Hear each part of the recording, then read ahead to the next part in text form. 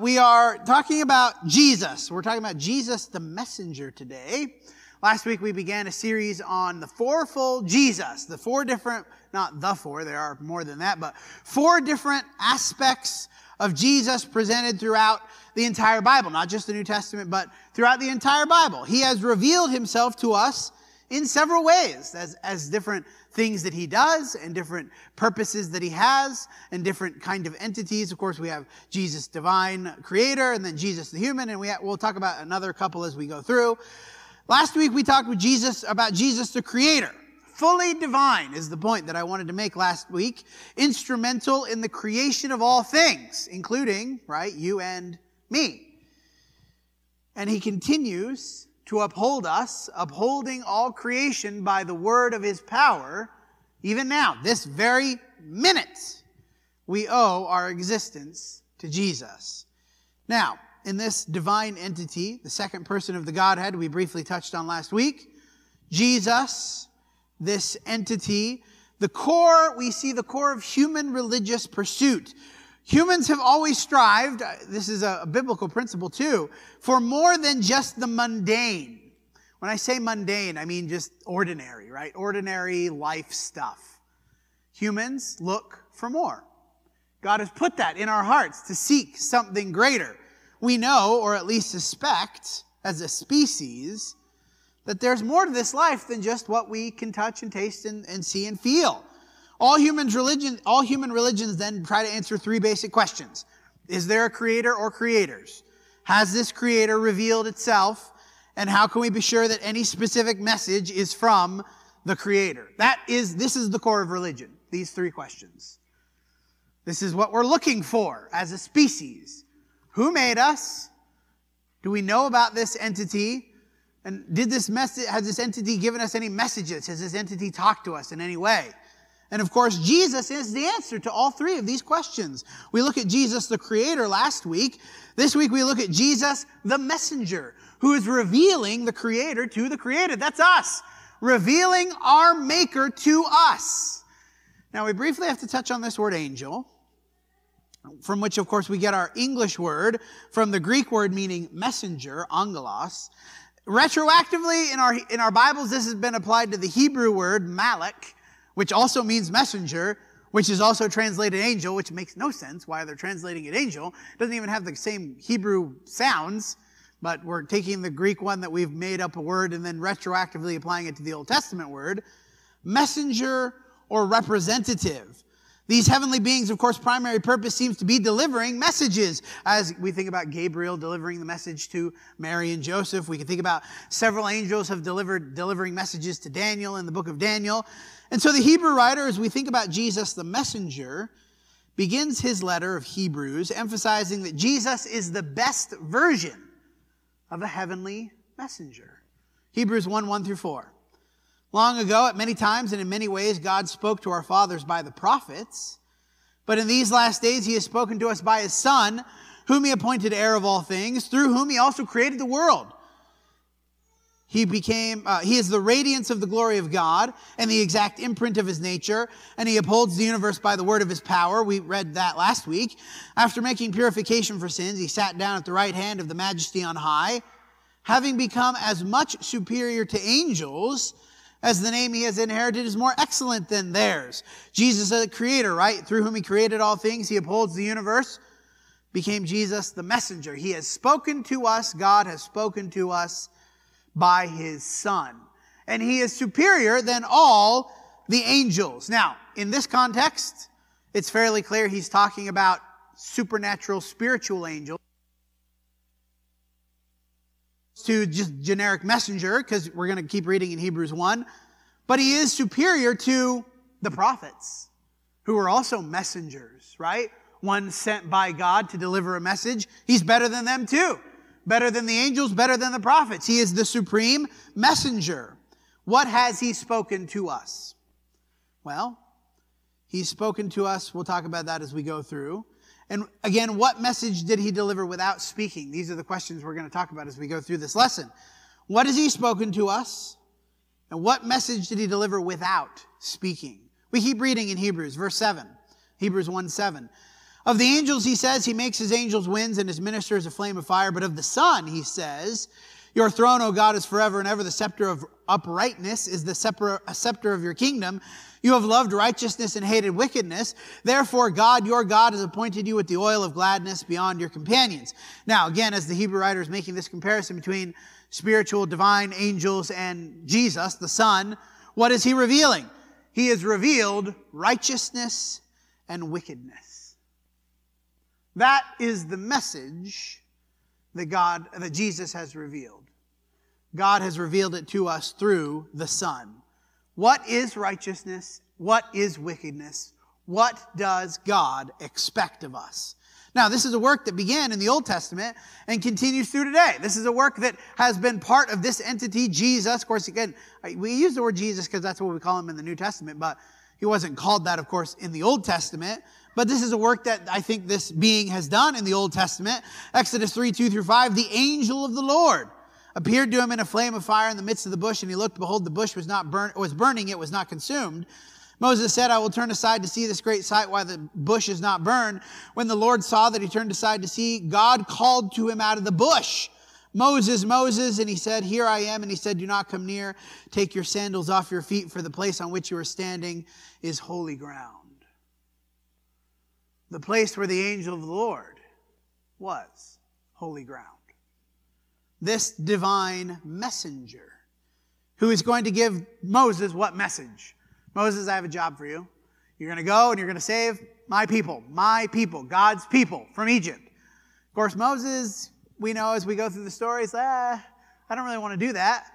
I'm not very good at speaking. What am I going to tell them? Why would they believe me? And then finally at the end, I don't want to. Isn't this how we respond to the message of God? This is how we respond to Jesus, the messenger. I'm not good enough to do that. If he's revealing to us what righteousness and wickedness is, what does God expect of us? God, that's too much. I can't do that. God, I don't know how to do that. God, it's just too hard to do. And then finally at the end, when God has answered all of our responses, what do we finally say? I don't want to. Because we don't. We don't want to do what Jesus has told us to do. Judges chapter 6, verses 12-14. The angel of the Lord appeared to him and said, the Lord is with you, O mighty man of valor. This is speaking about the judge Gideon. And Gideon said to him, please, my Lord, if the Lord is with us, why has all this happened to us? Where are all his wonderful deeds that our fathers recounted to us, saying, did not the Lord bring us up from Egypt? But now the Lord has forsaken us and given to us into the hand of Midian. And the Lord said to him and turned to him and said, go in this might of yours and save Israel from the hand of Midian. Do not I send you? The angel of the Lord, who we're not going to read in Judges 6, has a similar idea that Gideon has this sort of exchange with him about him being God. The angel of the Lord delivering a message to Gideon, what? Go do the thing I want you to do. Do this thing. Just like the angel of the Lord told to Moses, go do this thing. What is the message that Jesus is revealing? What does God expect of us? What does he want us to do? Mark chapter 1, as we come to the life of the human Jesus. Mark 1, 14-15. Now after John was arrested, Jesus came into Galilee proclaiming the gospel of God and saying, the time is fulfilled, the kingdom of God is at hand. Repent and believe the gospel. Do this thing. In this case, what? Repent and believe. Things that we do. We do those things. Jesus, the messenger, revealing what God expects of his creation. Romans 1, 16-17. I am not ashamed of the gospel, for it is the power of God to salvation to everyone who believes, to the Jew first and also the Greek. For in it the righteousness of God is revealed from faith for faith, as it is written, the righteous shall live by faith. The message of the gospel. As we think about it, he says twice here, Mark chapter 1 and Romans chapter 1, the idea of the gospel, the thing that Jesus came to proclaim. Jesus is both the messenger and the content of the message. It's sort of an interesting situation because he is the one who tells us what the gospel is. Originally, he comes proclaiming the kingdom of God, but then for us, he is the content of that message, isn't he? The good news of Jesus Christ, good news given to us by Jesus Christ, but good news that is about Jesus Christ.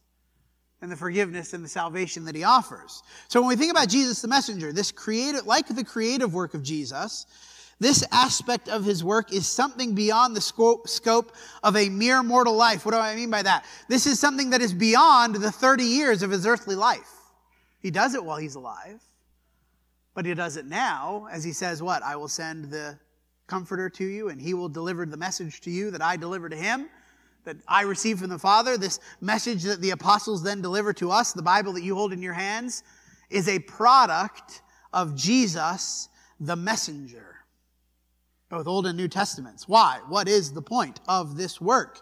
Again, we're thinking about the point of human religion, the pursuit of something greater. We all instinctively understand that there's more going on than just, I wake up and I go to work and I make my food and I use the bathroom and I teach my kids and I play in the park and I do these things of life, mundane life. Some things enjoyable, some not. But we all get there's more. We all, I think, instinctively grasp for more than that. This is the point of this work. Jesus, the messenger, reveals the Creator. Who made us? Why did he make us? What does he expect of us? How can I have some sort of relationship with this Creator? That is what Jesus, the messenger, tells us. The message Jesus brings about the power of the Creator. All the things that he made, how he made it, what he's capable of doing even now. The love of the Creator. Because this Creator didn't just make us and then sort of leave us on our own. A key part of religion is the idea that perhaps the Creator wants to pursue some sort of relationship with what he's made. And that's what Jesus tells us, right? God made us to love us and to be loved by us. We see that in Jesus coming to earth. We'll talk about that next week. Jesus the human. But we see it in his message as well. The expectations of the Creator. What does God want us to do? Well, for Moses, Jesus told him to do what? Go save my people. For Gideon, the message was the same. Go save my people. For us, repent and believe in the gospel. Repent, for the kingdom of heaven is here. But you know what else is our expectation? To go save his people. That's what we are told to do. To go save God's people. Who are God's people? All people are God's people. In the grasp of slavery and submission and subjection to an enemy. Like the people were in Egypt, subjected to slavery. Like the people were in Gideon's day, subjected to Israel's enemies. The people that we're pursuing and saving, what enemy are they slaves to? The God of this world, the prince of the power of the air, Satan, our adversary. Our expectation is to bring them this message. The message of the Creator, of his love, and ultimately of his hope. The hope that is revealed in Christ, which we talk about every Sunday when we participate in this meal. What are we remembering? The hope of the message. That even though I can't do everything the Creator wants me to do, he's provided for me a way to be saved anyway. To have forgiveness and redemption and to be loved by the one who made me. Hebrews 2, 1 through 4, we'll end with this.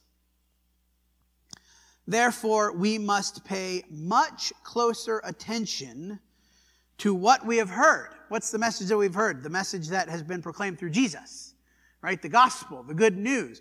Pay much closer attention to what we've heard, lest we drift away from it. For since the message declared by angels proved to be reliable, the angels delivering the message, much of the Old Testament delivered through angels, of course, and then prophets. Again, angels, we have a sort of a double meaning here. The angels, the spiritual beings, but also the angels, just the messengers of God, the prophets who we talked about in chapter 1.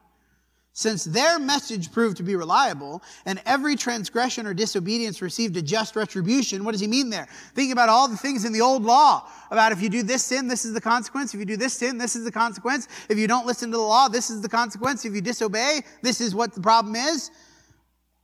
How shall we escape if the inferior message delivered by the inferior messengers was reliable and had provisions for justice and punishment.